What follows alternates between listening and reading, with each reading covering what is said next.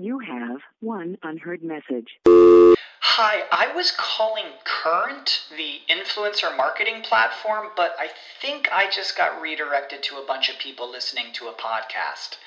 Well, anyways, I was calling Current because I was told they could help get my brand set up on TikTok Shop, and even build out an affiliate program of content creators promoting my brand, and even have those content creators go on live streams and promote my product there.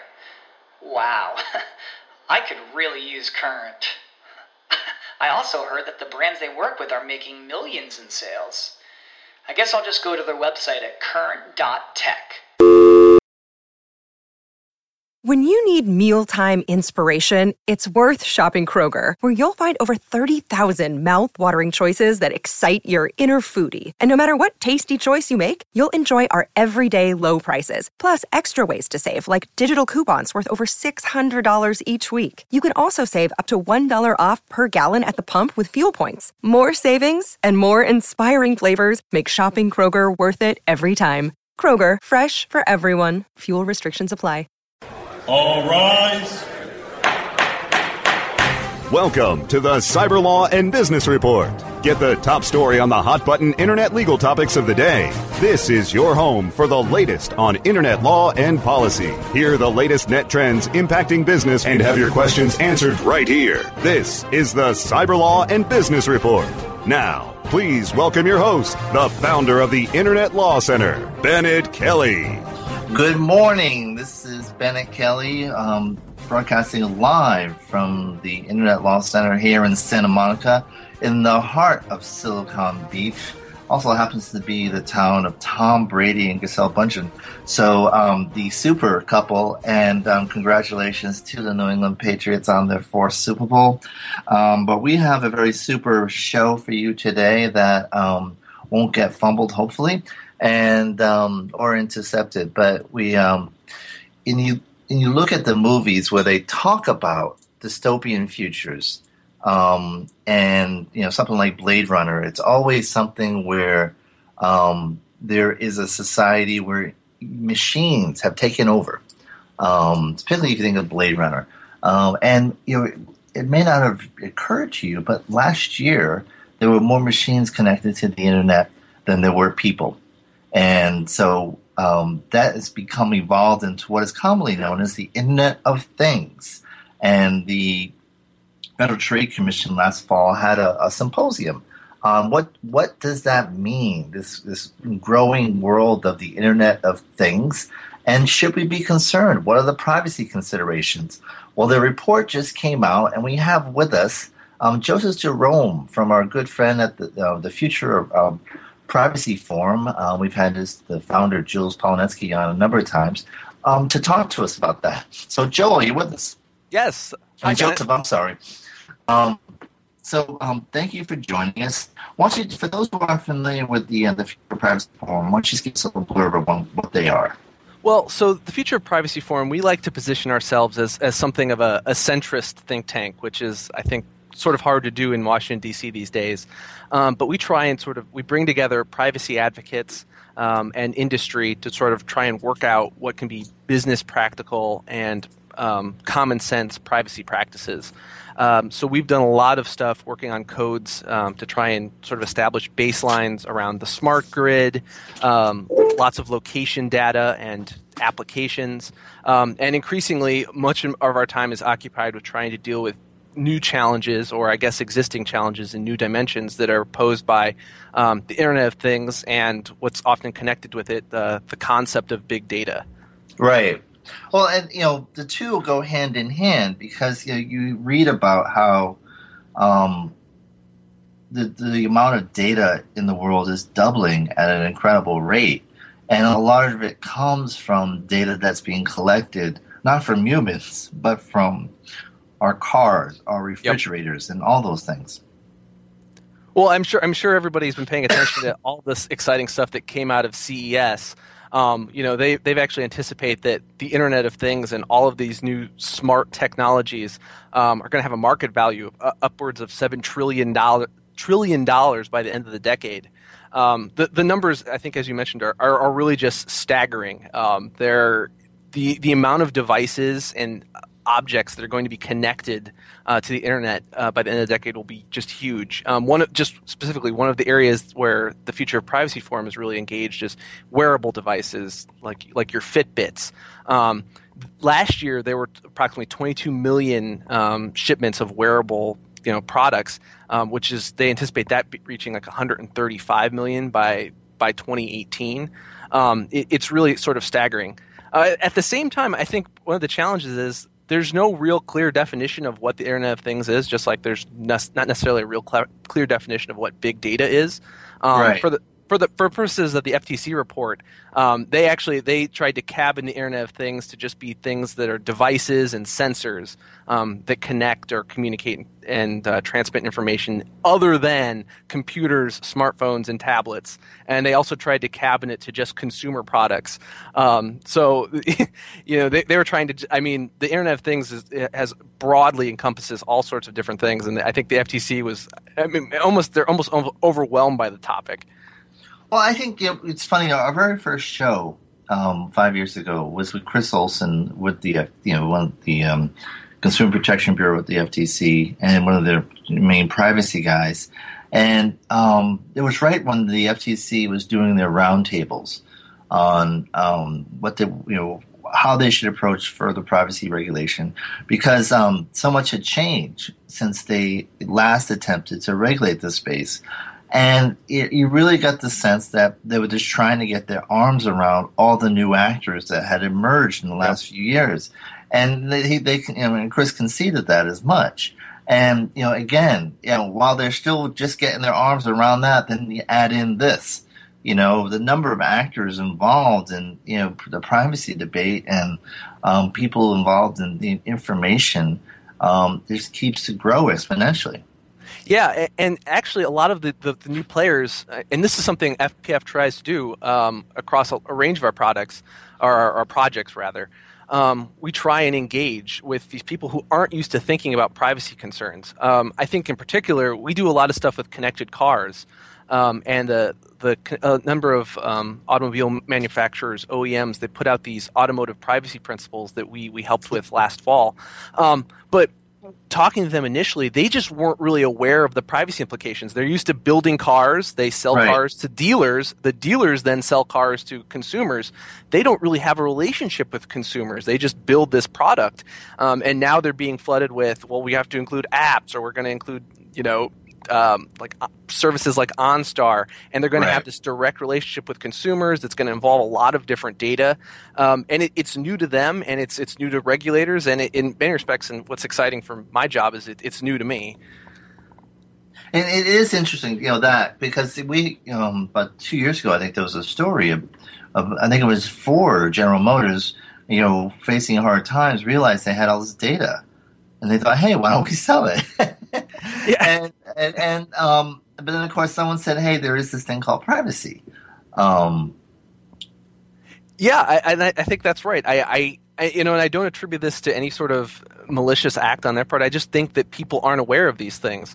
You see this a lot of times with education policy. You have all sorts of people, teachers, people in their garages that want to create new apps that could facilitate personalized learning.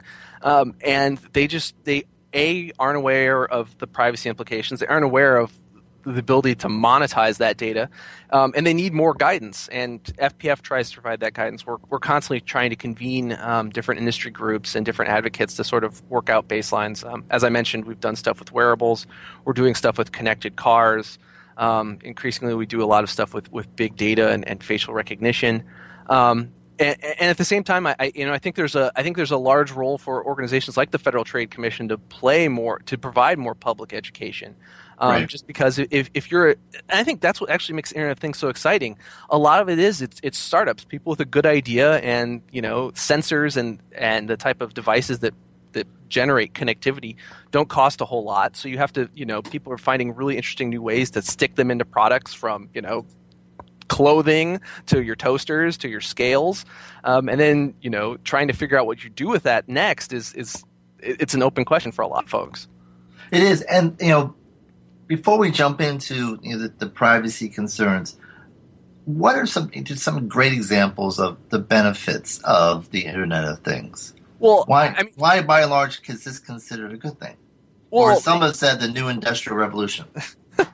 Well, I guess people are also saying data is the new oil. I've heard that, yeah. I'm sure you've heard of things like the quantified self, and I admit I'm sort of jumping into this bandwagon too. During the holidays, as many people do, I gained quite a bit of weight, and so I rewarded myself by buying a smart scale, which gives me all sorts of information. And then it presents itself, on my phone or on my computer in a really visually intuitive way. I think that these sorts of things are where people see a lot of the benefits of the Internet of Things. It's making data more accessible to users. I mean, previously I had a non-connected scale. It gave me, my weight, and I would take of that, okay, I clearly need to lose a lot of weight. Now I can track that over time, and I don't have to do a whole lot of work to do that. It's all being done for me, and so I can be guilted every week to see that I have not made the progress I need to make. And you see that across the range, like with connected cars in particular. You have all this new data, and you can make that accessible to the driver to sort of understand their fuel economy. Location data can be used for all sorts of really interesting ways to make everything from your commute better to finding things, to making sure you're never lost again. And the Internet of Things produces this sort of stuff. I know people sort of question why you need an internet-connected, refrigerator, but at the same time, if your refrigerator knows that it can send you alerts when you're at the grocery store that you need to get milk, or your milk's expiring, or it looks like you probably are going to need more milk just because you're running out. Right. The convenience, some of the stuff seems sort of pie in the sky or hypothetical, but it's all stuff that's totally feasible and totally doable, and makes life much more convenient and easier. All right, so we have this great party of success called the Internet of Things, and then the FCC convenes their own forum to say, well, maybe the party isn't so great. So what I'm not sure that's exactly what they did. They simply are raising some red flags, which no doubt exist. But I'm sorry, you had a specific question. No, it was kind of more of a glib one, but they came out with a report, and they said obviously there are a lot of benefits to this, but there are some concerns. And could you walk us through what the main concerns they raised in the report?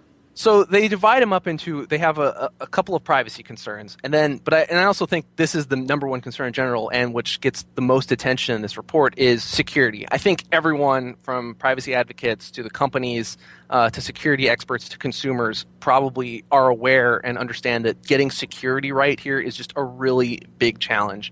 The FTC in particular noted that the Internet of Things, there are concerns about whether these devices can enable unauthorized access. They can facilitate sort of attacks, hackers. Right. And they just create safety risks in general. And in fact, the FTC has started getting active in enforcing Internet of Things, and security being their top priority. Their first enforcement action involving the Internet of Things was against this company called TrendNet, which it was a big story a couple years ago. Basically, they were selling cameras. They were advertised and used by average folks to monitor their babies at home, to monitor elderly parents, provide small businesses with basic audio and visual surveillance, and all of this stuff was easily accessible via live feeds over the internet. What happened was, a blogger was able to access these feeds without using any sort of login or password, and they were able to share these live feeds of these random webcams online. And then, TrendNet only figured this out after someone had read a news story and contacted them. And the FTC, identified that a lot of the practices that TrendNet was engaged in just amounted to be a failure to provide reasonable security to prevent unauthorized access. And long story short, they emphasized that there were unencrypted credentials, inadequate monitoring, and they hadn't implemented security by design. And these themes were hammered home again and again in the recent report. Well, you mentioned the buzzword, security by design. And a decade ago, it was privacy by design. And what the FTC appears to be trying to address is the dope factor. Yes. You don't want to lunge forward and say, dope, I forgot about this. And, for a while it was privacy, just launching an app, not considering the privacy aspects. And now, obviously with the Internet of Things, you have to take into account security. And that you have to think about that at the outset, not, after you get caught as these people did, quite embarrassingly with hardly any security at all. Well, and I think, again, this goes back to just people being unaware. Part of the challenge is a lot of these new products don't when you're dealing with apps and online, you're constantly basically the security and privacy environment is fluid and changing every day. That's not really the same case with a lot of consumer products. You just have life cycles that don't really sync up. The example, the hypothetical example I always think of is the smart refrigerator. So people buy refrigerators and expect them to last 10 years. And yet when we talk about like our operating systems and security updates, most companies don't plan on supporting, an operating system with additional security patches much more than 2 years. Right. And so until we get that right, and I'm not sure we have an answer, but the FTC is basically, when they're talking about security by design, they're trying to inform companies that if you're going to offer these connected products and they're going to have a lifespan that's significant, you need to make sure you can support that from a security perspective, or at the very least, you need to inform consumers that this product has a security lifespan of X number of years, and you might have used it for far longer than you otherwise would have anticipated. And security really, it can be, some of the stuff is really shocking. And the FTC, they highlighted this at their workshop, and they highlighted this at their report. So this is something I think is interesting just because of my work in connected cars. But Yoshi Kono, who's a researcher at the University of Washington, he did a lot of research where he was able to sort of take control of a car through the CD player, and really eye-opening, shocking stuff. Now, there's no evidence that anyone is doing this in the field, and I think even Professor Kono would acknowledge that a lot of the exploits he was using are incredibly difficult to do and costly to do. But it's shocking, and I don't think it's something that consumers in general are aware of. Consumers are buying their Fitbits, they're buying their smartphones, and they're really enjoying all the benefits. But they security isn't something that you can be aware of, and so, from a very in a tangible sense. So it's really the onus is on these companies to communicate what they're doing with security and really take security, make that their top priority. And so that clearly is a big issue for them. That is the main theme. A couple other issues to raise. One was data minimization. Yes. Can you tell us what that is? So one of the long-standing privacy practices and fair information privacy principles is that you should endeavor to minimize your data collection and your use of data, just because the more data you have, just logically and statistically, the more likely it is to be susceptible to some sort of risk or harm. And so the FTC has for a long time stressed the importance of data minimization. If you don't need the data, don't collect it. Right. So, and they a lot of their enforcement issues go after stuff like this. So they've gone after, say, makers of flashlight apps that were collecting location and not really being clear to consumers about that. And, obviously consumers aren't expecting a flashlight app they're downloading onto their iPhone to be collecting location. It just doesn't make, what is that? Right. That doesn't fit. The challenge here is the Internet of Things, and I guess you'd say big data. Both of these concepts are sort of the antithesis of data minimization. They thrive on data maximalization. And that's almost the default is maximization. Yes, for better or worse.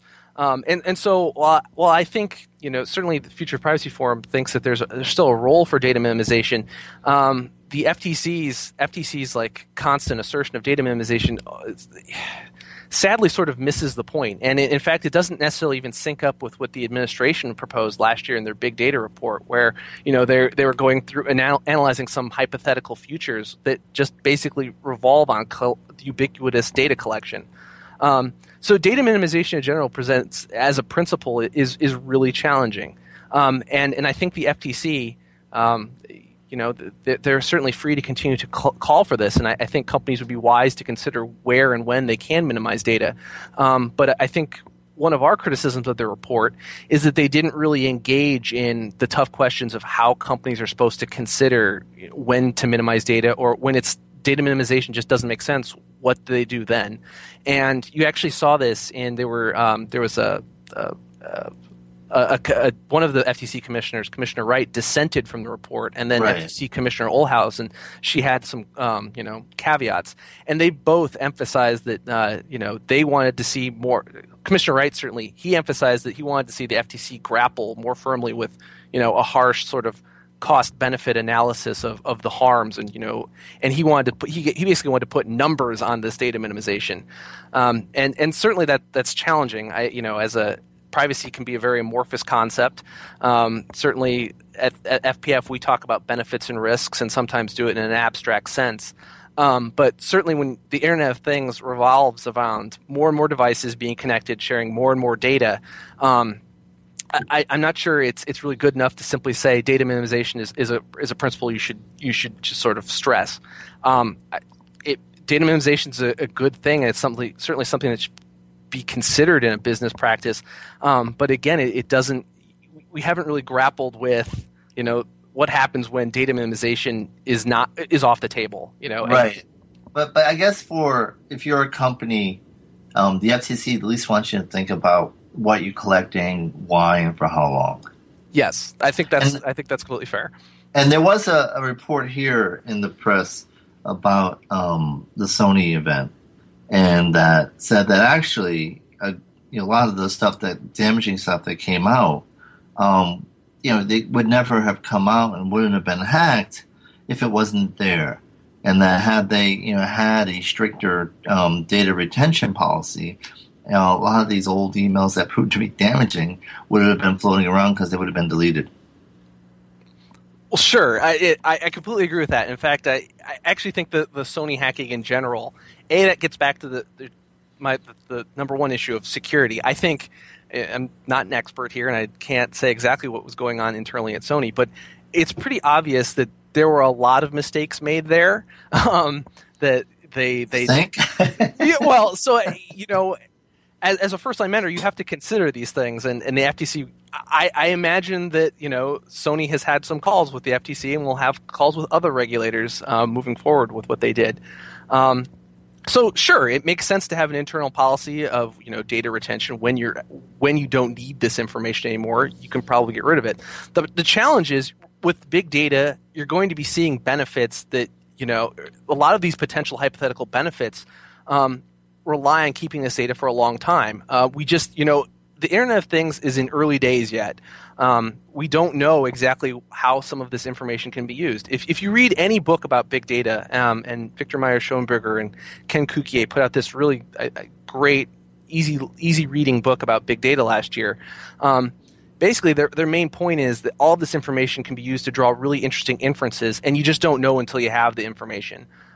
So one interesting example they have is the city of New York was collecting all sorts of information, and they were using this information able to predict when manhole covers were going to be exploding, and they couldn't explain why or how or where those correlations came from, but they worked.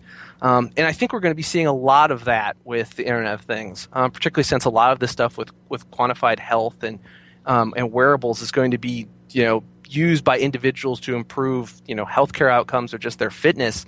I'm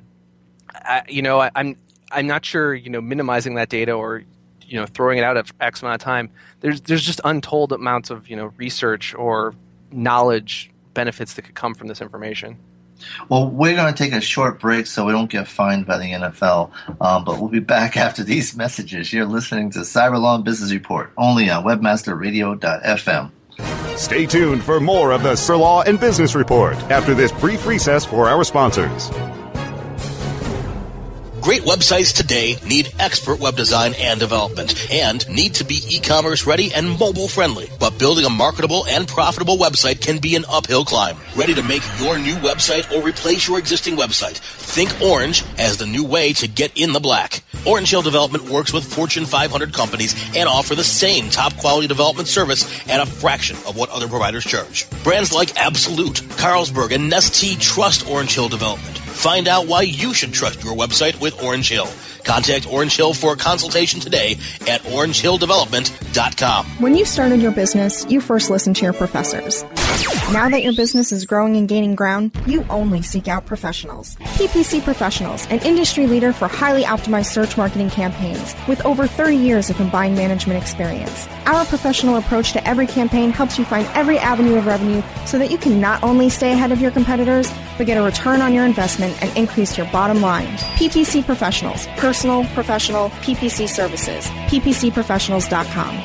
InternetMarketingINC.com is one of the fastest growing full-service digital marketing agencies in the country, specializing in providing results-driven online marketing solutions. Internet Marketing Inc.'s passionate team prides themselves on staying ahead of marketing trends to create and implement campaigns that get more traffic to your website, gain positive brand awareness, and drive conversions. If you are looking for a data-driven approach to online marketing and advertising, call Internet Marketing Inc. today at 866-563-0620 or visit InternetMarketingINC.com. The best gavel-to-gavel legal news and information on the net is right here. This is the Cyber Law and Business Report, only on webmasterradio.fm. This is Bennett Kelly, and we're talking about the Internet of Things with Joseph Jerome, and going over the FCC report on the privacy implications of the Internet of Things. Now, Joseph, one of the things the FTC stressed was notice and choice. And obviously notice is a big issue for the FTC. But there seems to be a somewhat contradictory aspect. They keep saying notice, notice, notice, but then they concede that consumers don't pay attention to notices. That's completely true. It's a tough issue in general, just because for the longest time, most of our privacy practices have relied on the concept of notice and choice, or at least providing some sort of long legalese document for people to click through that evidently informs you about what's going on. And that's just sort of how a lot of their enforcement and regulatory thinking has gone. At the same time, I think the FTC, and you see this in the report, there's a constant wiggle room here. There's a recognition that notice and choice, and I know former FTC commissioners have admitted that the notice and choice regime has challenges, and that it's only getting more and more complicated. You can't inundate consumers with. We already inundate consumers with notices, and the Internet of Things is threatening to just inundate them with even more that they're going to ignore. So notice and choice is a real big challenge. And it's also a challenge just because these devices are going to be everywhere. I always think it's really interesting, like Amazon Echo, which you will have in the middle of your room and will listen and try and understand your every need and desire. But what happens when I invite friends over? Is it trying to understand their needs and desires too? How do you notify them?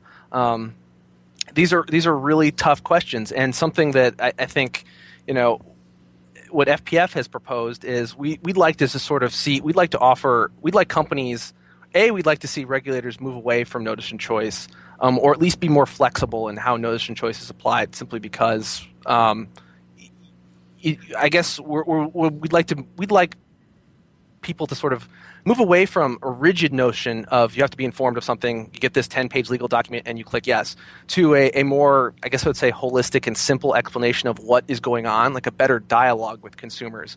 And you see this with some of I think the best, companies online, and back to Amazon. I think Amazon does a really great job of communicating with consumers. Obviously, they have a long privacy policy.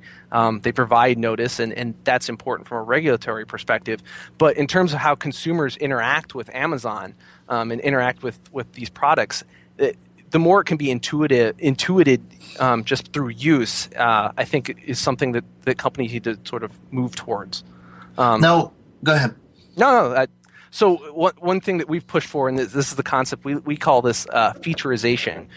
We really think that giving consumers more access to the information that you hold on them, and giving them the ability to sort of exercise choices about that in a way that lets them see what they're getting for it, it can be a lot more helpful and beneficial to individuals than sort of a rigid notice and choice that doesn't actually give them any sort of information or legitimate choice about stuff. Do you think there's a concern that if they do provide that information to consumers will go, oh my God, they have all this information?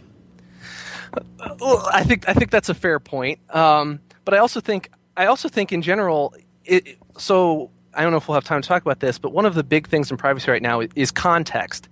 This shows up over and over again. Like if a company is respecting the context in which it's collecting information, and individuals can understand how that information will be used, I think a lot of these concerns go away. So obviously, if you have a Fitbit, it's collecting a lot of information about you. But if you know it's collecting information about your location, and your steps to sort of let you understand your physical activity, I think most consumers are willing to sort of make that trade-off. I think it goes to what your boss would say is the creepiness factor. Yeah, well, so creepiness in general is a strange concept, and there are a lot of folks that don't like it because it's hard to quantify. Really, I guess what we are constantly trying to tell companies not to do is don't try and surprise consumers. If you do, if you do something that's going to surprise them, I mean, make sure it's a really good surprise. But even then, if you surprise consumers, it's upsetting to them. I think about like Apple. Apple tried to give away a U2 album, and you had people upset that they added this to my iTunes. They added music without my permission. And Imagine that. Apple was just trying to be nice and hey, have a surprise. But people want to be in control of this stuff. And so I think there's a lot to be said, and there's a competitive advantage to companies that can give consumers meaningful control, meaningful options. And then, if you do that, I think it's highly likely that consumers will be willing to give a lot of their information away in exchange. Now, and also just on that point, I think once you're in the creepiness debate, you've lost. As a company? As a company, yeah. I mean, if you're having a debate about what you're doing is creepy, then forget it. Just move on and try it again. But you guys had some. You might say you guys. The Future Privacy Forum. My East Coast is coming out. The Future Privacy Forum had some criticism of the report that I didn't believe it went far enough. Could you elaborate on that? Well, so I think this goes back to what I was trying to say about data minimization. Their guidance recognizes that there are a lot of beneficial uses, and this is something that I see a lot, where you see a lot of these papers will detail. They'll talk about privacy. They'll talk about the benefits and the privacy risks. And benefits will get a paragraph, and risks will be 10 pages. And I think you see a lot of this in the report where it doesn't necessarily grapple with the benefits. So there will be cases where there are just things that are that good, or there are positive surprises. And then what are companies supposed to do next? Presumably the FTC says, you're not allowed to do X, Y, and Z. When I think companies or we and consumers can make an argument that doing some of these hypothetical things is worth the privacy risk. Assuming that the companies aren't, deceiving customers, and they're not being blatantly unfair, and that's how the FTC looks at most consumer privacy issues. They get companies based on whether they're deceiving customers or being unfair to them. If a company isn't doing that, if they're not being unfair to consumers and they're not deceiving them, well, we're sort of left in an amorphous area where the FTC is suggesting you shouldn't do anything, and companies are saying, well, the benefits might just outweigh everything here. So I think the FTC report is very conservative in the sense that it's repeating a lot of the things the FTC has been saying for a very long time, but not necessarily engaging with what comes next. What should companies be doing that want to innovate, to want to push the boundaries of how to use data? Because really, that's where I think the bigger benefits and the really interesting things with the Internet of Things are, the stuff that we're not expecting. Go ahead. Go ahead. Well, I was going to say, one of the things specifically you guys objected to was that the report didn't address, at least you didn't believe it fairly address, fair privacy principles, and you felt that or maybe that should have been addressed, or somehow the possibility of legislation in that area should have been addressed. Well, again, we've been calling for a sort of a flexible approach to the fair information privacy practices. And, the FTC, for better or worse, generally takes a rigid application of those things. And that's what we were discussing with notice and choice. Like the FTC is very firm that, companies need to provide notice and choice. They need to provide more notice and more choice. Our approach is, okay, but at some point that just becomes a giant, overwhelming paper trail. There are different, so there's different privacy principles, and the FTC emphasizes notice and choice, but you also have other ones like principles based on security, giving consumers control, data minimization, of course, but then also, use specification. There are different principles, and you can balance them differently. I mean, you can calibrate them differently based on what you want to use data for and what the potential risks are. And we sort of get locked into this notice and choice thing that, I completely understand why a lot of privacy advocates in the FTC like notice and choice, because it provides provides a bright line rule. But at the same time, we do have to ask ourselves whether we're really helping consumers and whether we're providing a bright line rule that's not necessarily helping anyone. So what would you like to see going forward from the FTC in this area? Well, it's tough. So I think there's clearly there's a giant room for the FTC to continue to do more public education. So they continue to do workshops, and I think their workshops are helpful. But they can do more workshops to get. I think there's a lot of benefit just getting companies in the room to think about these issues. Right. I can't actually stress enough how important that is. Just getting someone to think about these things can be huge, and the FTC can do that through carrots and sticks. It can also do more to, I think, reach the public in general and sort of give them the tools necessary to understand that they're living in this world where all sorts of data is being collected about them. But really, I'm not sure. I love the FTC, and I admire their work. I'm not sure that the FTC really. I think what I want to say is I think a lot of the ball is really in companies' court. The companies need to be doing much more here to establish trust with consumers, to be proactive, and to ensure that they're handling data in a way that respects what consumers want and doesn't surprise them. So. One of the things that we've called for, and a number of privacy advocates have called for the past few years, is something like So in human research, you have institutional review boards that make sure that whenever you're testing humans, you're doing things in an ethical fashion. Right. We've been calling for companies to do that in a similar sense. When you want to use data in a way that's super innovative, super out of context, could be surprising. We've been proposing that companies should sort of develop, whether this is an internal process, an external process, who knows, but they should use these sort of review boards to weigh the ethical, which includes the benefits to society, the privacy impacts to individuals, to weigh these things before they make a decision. But that sort of just gets back to this notion of making sure it's a consideration. A lot can be had by just getting people to consider these things. And, I've seen this in person. Just, again, I said at the start of the show, getting car companies in the room to talk to people about what privacy issues they consider was eye-opening for them. But you also see this in in the world of education technology, and just consumer applications generally. Getting people to consider what they want to do as opposed to just sort of plunging ahead can make a world of difference, and I think can actually alleviate most of the biggest concerns that privacy advocates and regulators have. So to use a Blues Brothers reference, the FTC is kind of playing the role of Aretha Franklin saying, think. Yeah, I think that's accurate. And they play a role of think through the reports, and then, there's a lot of value to their enforcement actions, which have I think in many respects set a baseline for what companies are expected to do. The FTC has been very active on, in enforcing companies to ensure that they have reasonable security practices.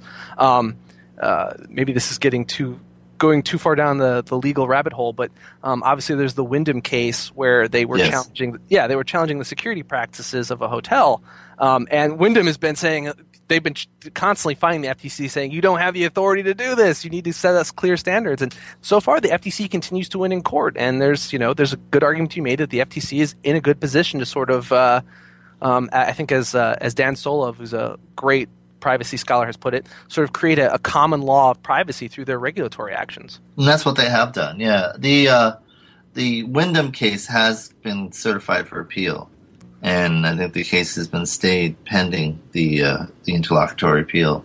So we'll see what happens there. But yeah, I think absent the FTC, there really is no force in to create incentives for security in the market. Well, except for consumers who right. But I mean, up until recently, there really wasn't much of a market penalty for a data breach. That's true. But I actually think that's more likely to increase with the Internet of Things and with big data. I understand that consumers are still sort of there's an information asymmetry, and consumers are at a disadvantage in some respects. But I think everybody recognizes that security has become just a concern for consumers. They want, some sort of way to feel comfortable that, their data isn't going to be misused or isn't going to be stolen. And it's been in the headlines long enough that, the companies very much live in fear of these things now. And it behooves them to, do all that they can to ensure that they are, meeting reasonable security expectations based on the type of data they're holding. Jump forward a couple of years. What do you think we'll be saying about the Internet of Things? Well, I imagine I imagine it just become part of our daily existence. It's like trying to forecast forward if mid-90s what you thought the internet would be. I think we'll just be living and breathing the Internet of Things. We'll all be having our smart clothing, and that everybody that sort of thought things like smart toasters and smart toasters and smart TVs were stupid will embrace them and not remember what life was like before that. At the same time, I think that will require a little bit firmer in terms of what the rules are for all of these things.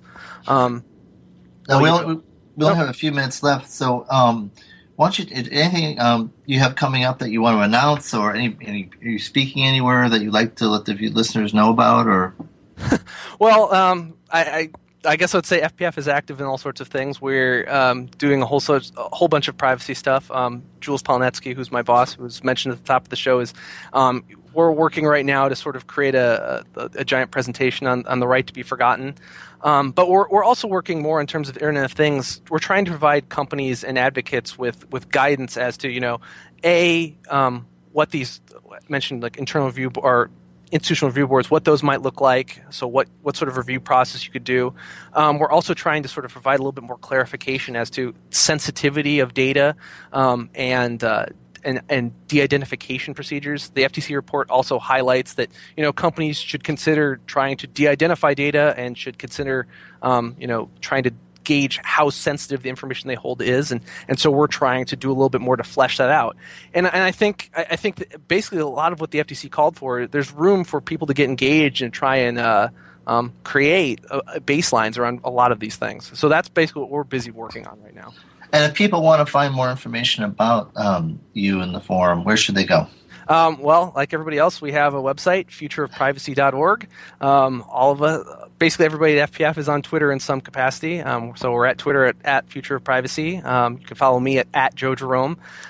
We are eager to be engaged with as many privacy advocates and innovators and entrepreneurs as possible. And if you're looking for practical guidance on privacy, or looking for a forum to meet and talk with other people about how to advance your business practices in a responsible way, please reach out.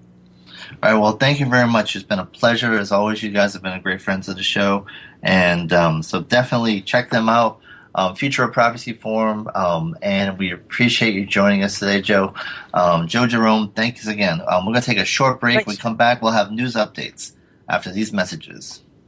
Stay tuned for more of Cyber Law and Business Report after this brief recess for our sponsors.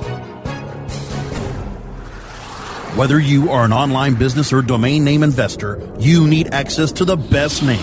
With over 270 million domains already registered, finding the right names at the best price requires a great wingman. Namejet.com puts you in the pilot seat by giving you fast and unparalleled access to some of the best premium and expired domain names on Earth. As the #1 domain name auction platform, Namejet.com is the best place to find domains for your business or investment. So light the afterburners to the domain name aftermarket and fly over to Namejet.com at Mach speed to get great domains today. Namejet.com. InternetMarketingINC.com is one of the fastest growing full-service digital marketing agencies in the country, specializing in providing results-driven online marketing solutions. Internet Marketing Inc.'s passionate team prides themselves on staying ahead of marketing trends to create and implement campaigns that get more traffic to your website, gain positive brand awareness, and drive conversions. If you are looking for a data-driven approach to online marketing and advertising, call Internet Marketing Inc. today at 866-563-0620 or visit InternetMarketingINC.com. Introducing Rumble, the smart mobile management system, the first end-to-end mobile platform where you can make real-time app modifications from a point-and-click dashboard. Want to change the design of your app? Point-click, and it's live in real time. Want to change the ad map of your app? Point-click, and it's live in real time. Want to change the content mix of your app? Point-click, and it's live in real time. Power your mobile business with Rumble. Are you ready to rumble? Visit www.rumble.me. Hey, this is Danny Sullivan to talk to you about Bruce Clay Incorporated. They've made Inc. magazine's list of growing private businesses and have exhibited and sponsored at my conferences since the very beginning. You've seen their search engine relationship chart, or you've read their SEO code of ethics, so you know they're SEO experts. But did you know they can help you with PPC, web analytics, web design, marketing strategy, promotion, and branding? Yep, get everything you need for success in the online marketplace. You can check it out from the professionals at Bruce Clay Incorporated. For over 10 years with offices worldwide, they've got the answers you need. Check them out today at bruceclay.com. The best gavel-to-gavel legal news and information on the net is right here. This is the Cyber Law and Business Report, only on webmasterradio.fm. And we're back. This is Bennett Kelly. You're listening to the Cyber Law and Business Report. And we have, and first of all, I want to thank Joe Jerome again. It was a great discussion with him. Some news updates I want to walk you through. One was there were the two landmark victories for opponents of revenge porn in the last week. The first was this week there was a verdict in San Diego County. A jury convicted Kevin Bullard of 27 felony counts of identity theft and extortion, and he now will be sentenced in June and could face up to 20 years in prison. A major victory. And then the FTC got a hold of Craig Britton and entered into a consent decree with him where he agreed to destroy all the data and will no longer be engaging in revenge porn. And it's Daniel Citron, one of the leader thought thinkers in this area, said that the FTC complaint recognizes that information shared in confidential relationships deserves protection. And then you add in California's Attorney General Harris is prosecuting revenge porn businesses exploiting confidential communications to financial ends. Businesses are now on notice that it is illegal to exploit information shared in confidence and with an expectation of privacy. Stalking app providers and revenge porn site operators should heed the warning. Repurposing confidential relationships with the information shared in them for commercial gain could prompt action by consumer protection agencies. And that's what she writes in The Atlantic this week. So a major victory there. And for information about this and actually the background on the Internet of Things issue is available on our blog at cyberlawradio.wordpress.com. Now, two other quick updates. We had Ben Smith, the Sac County, Iowa prosecutor, who's been going after the Rebuff Report and has indicted one member of their team and could be indicting another one soon. I'm surmising. But the reason why I'm guessing that is because Ripoff Report has filed a number of motions trying to get Smith off the trail, one of which was a motion to disqualify. And then this week, last week, it filed a civil rights action claiming that Smith's prosecution of Ripoff Report somehow violates their First Amendment rights. So that seems to be a sign of desperation, but we'll have more on that later. And then Raif Badawi, the blogger who was flogged in Saudi Arabia, his flogging has been suspended temporarily, although his health is said to be deteriorating. But in good news, the co-founder of his blog Saud Al-Shaman, she was released after 3 months in prison, so hopefully that's a good sign. A couple of other shout-outs. Today is the birthday of Rosa Parks and Charles Lindbergh, who, by the way, was the first Man of the Year for Time. And interestingly, Facebook turns 11 today. Today's also World Cancer Day, and I invite you to check out the website for information on that and learn about what you can do to help fight cancer and also prevent and become aware of what are the symptoms. So finally, in the blog, we also mentioned obviously there is a little bit of gloating about the Patriots, but everyone is dumping on Pete Carroll, and the call actually from 538 did an analysis, and the call wasn't that unreasonable. It was designed to passing was designed to make sure the Patriots were on their toes, weren't expecting run, and without burning too much time. And in fact, of all the passing plays from the 1 yard line during the whole season last year, that was the only one that resulted in an interception. So statistically, it wasn't that bad of a call. And actually, the person who may have made the blunder was Bill Belichick and not calling timeout. So I invite you to check that out. It's on 538. But Braska, what did you think? Okay, no, I get the argument's well said about 40 seconds ago, and that when they let the pass catch and then call timeout after that, somebody's got to be on top of that. Even though they see that juggling catch, they're not trying to challenge or wait. Who knows if they were trying to wait for official review from the booth, whatever it could be. But right. Yeah, you got to give Brady time to gun after that. The other thing is, regardless of what happened there, the pass that goes inside is still a bad play because that last play, why are you you're letting Russell Wilson, who's not necessarily going to thread a needle when he passes the ball. That guy kind of throws lollipops, in my personal opinion. So you either roll him out, you either throw it over the top, over the defense, and find a receiver in the back of the end zone, or you run it. And I don't know why you had 3 times to go ahead and run it right there. You had 2nd and goal. You had 3 more chances to run the ball. Your odds are better to run or go another direction. But throwing a pass that was right in front in the middle of coverage and somebody else could just take it away, that's not a play I'd go for. It's not a play I'd go for. A couple of things on that. One is if they ran and they were stopped, then the Pats would be looking for the pass on the next play. And so this was to keep them honest. The second thing is, Pete Carroll called the play, but he didn't throw the pass. Russell Wilson could have thrown it elsewhere. Yeah. And I don't know why he seems to be getting a free pass, no pun intended. But and everyone's trying to run Carroll out of town. It was the wrong call to me. He put the ball where you had to go, where you could put it, and you thought, that receiver could have fought more for the ball, but no, it didn't. Now you got this rookie that just looked great because he pushed off and made sure he got the ball, and he was aggressive and.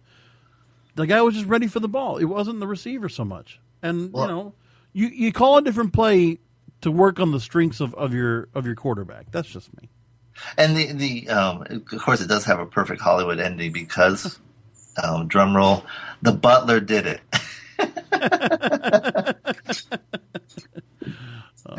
So I thought, it was apparently the set a record for ratings, the most viewed Super Bowl of all time.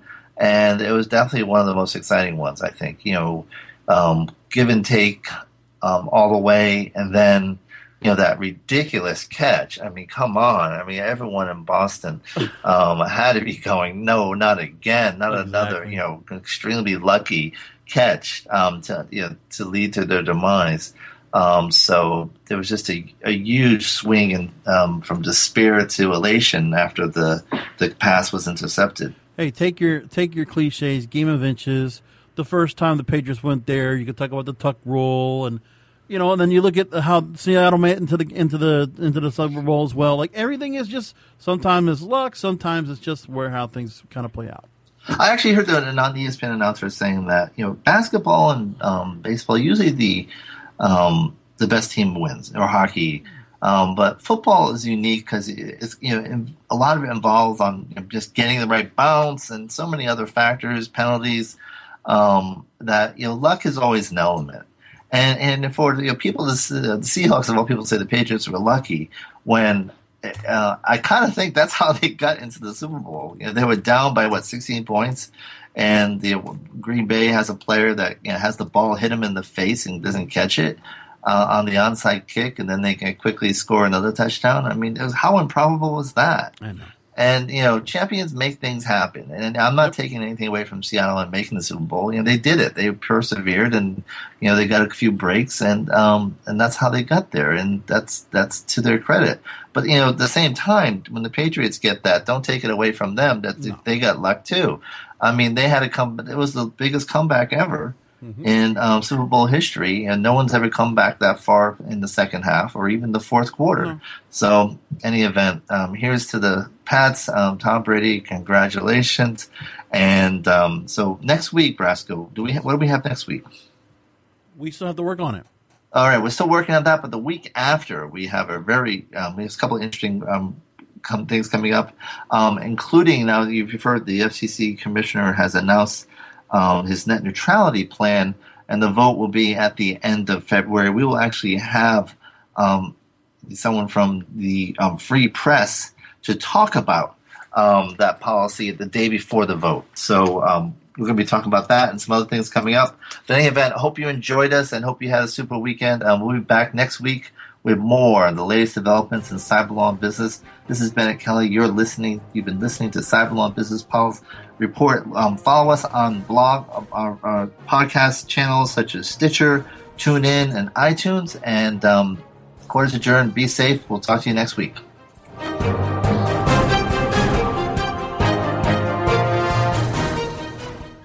This has been a presentation of WebmasterRadio.fm, the world's largest business-to-business radio and podcast network. We welcome you to sample past episodes of this program, as well as our complete library of programs, on demand or on the air via our 24/7 live audio stream at www.webmasterradio.fm. The opinions expressed on this program are those of the guests and hosts and do not necessarily reflect those of WebmasterRadio.fm's management or sponsors. Any rebroadcast or redistribution without authorized consent of WebmasterRadio.fm is prohibited. When you need mealtime inspiration, it's worth shopping Kroger, where you'll find over 30,000 mouth-watering choices that excite your inner foodie. And no matter what tasty choice you make, you'll enjoy our everyday low prices, plus extra ways to save, like digital coupons worth over $600 each week. You can also save up to $1 off per gallon at the pump with fuel points. More savings and more inspiring flavors make shopping Kroger worth it every time. Kroger, fresh for everyone. Fuel restrictions apply.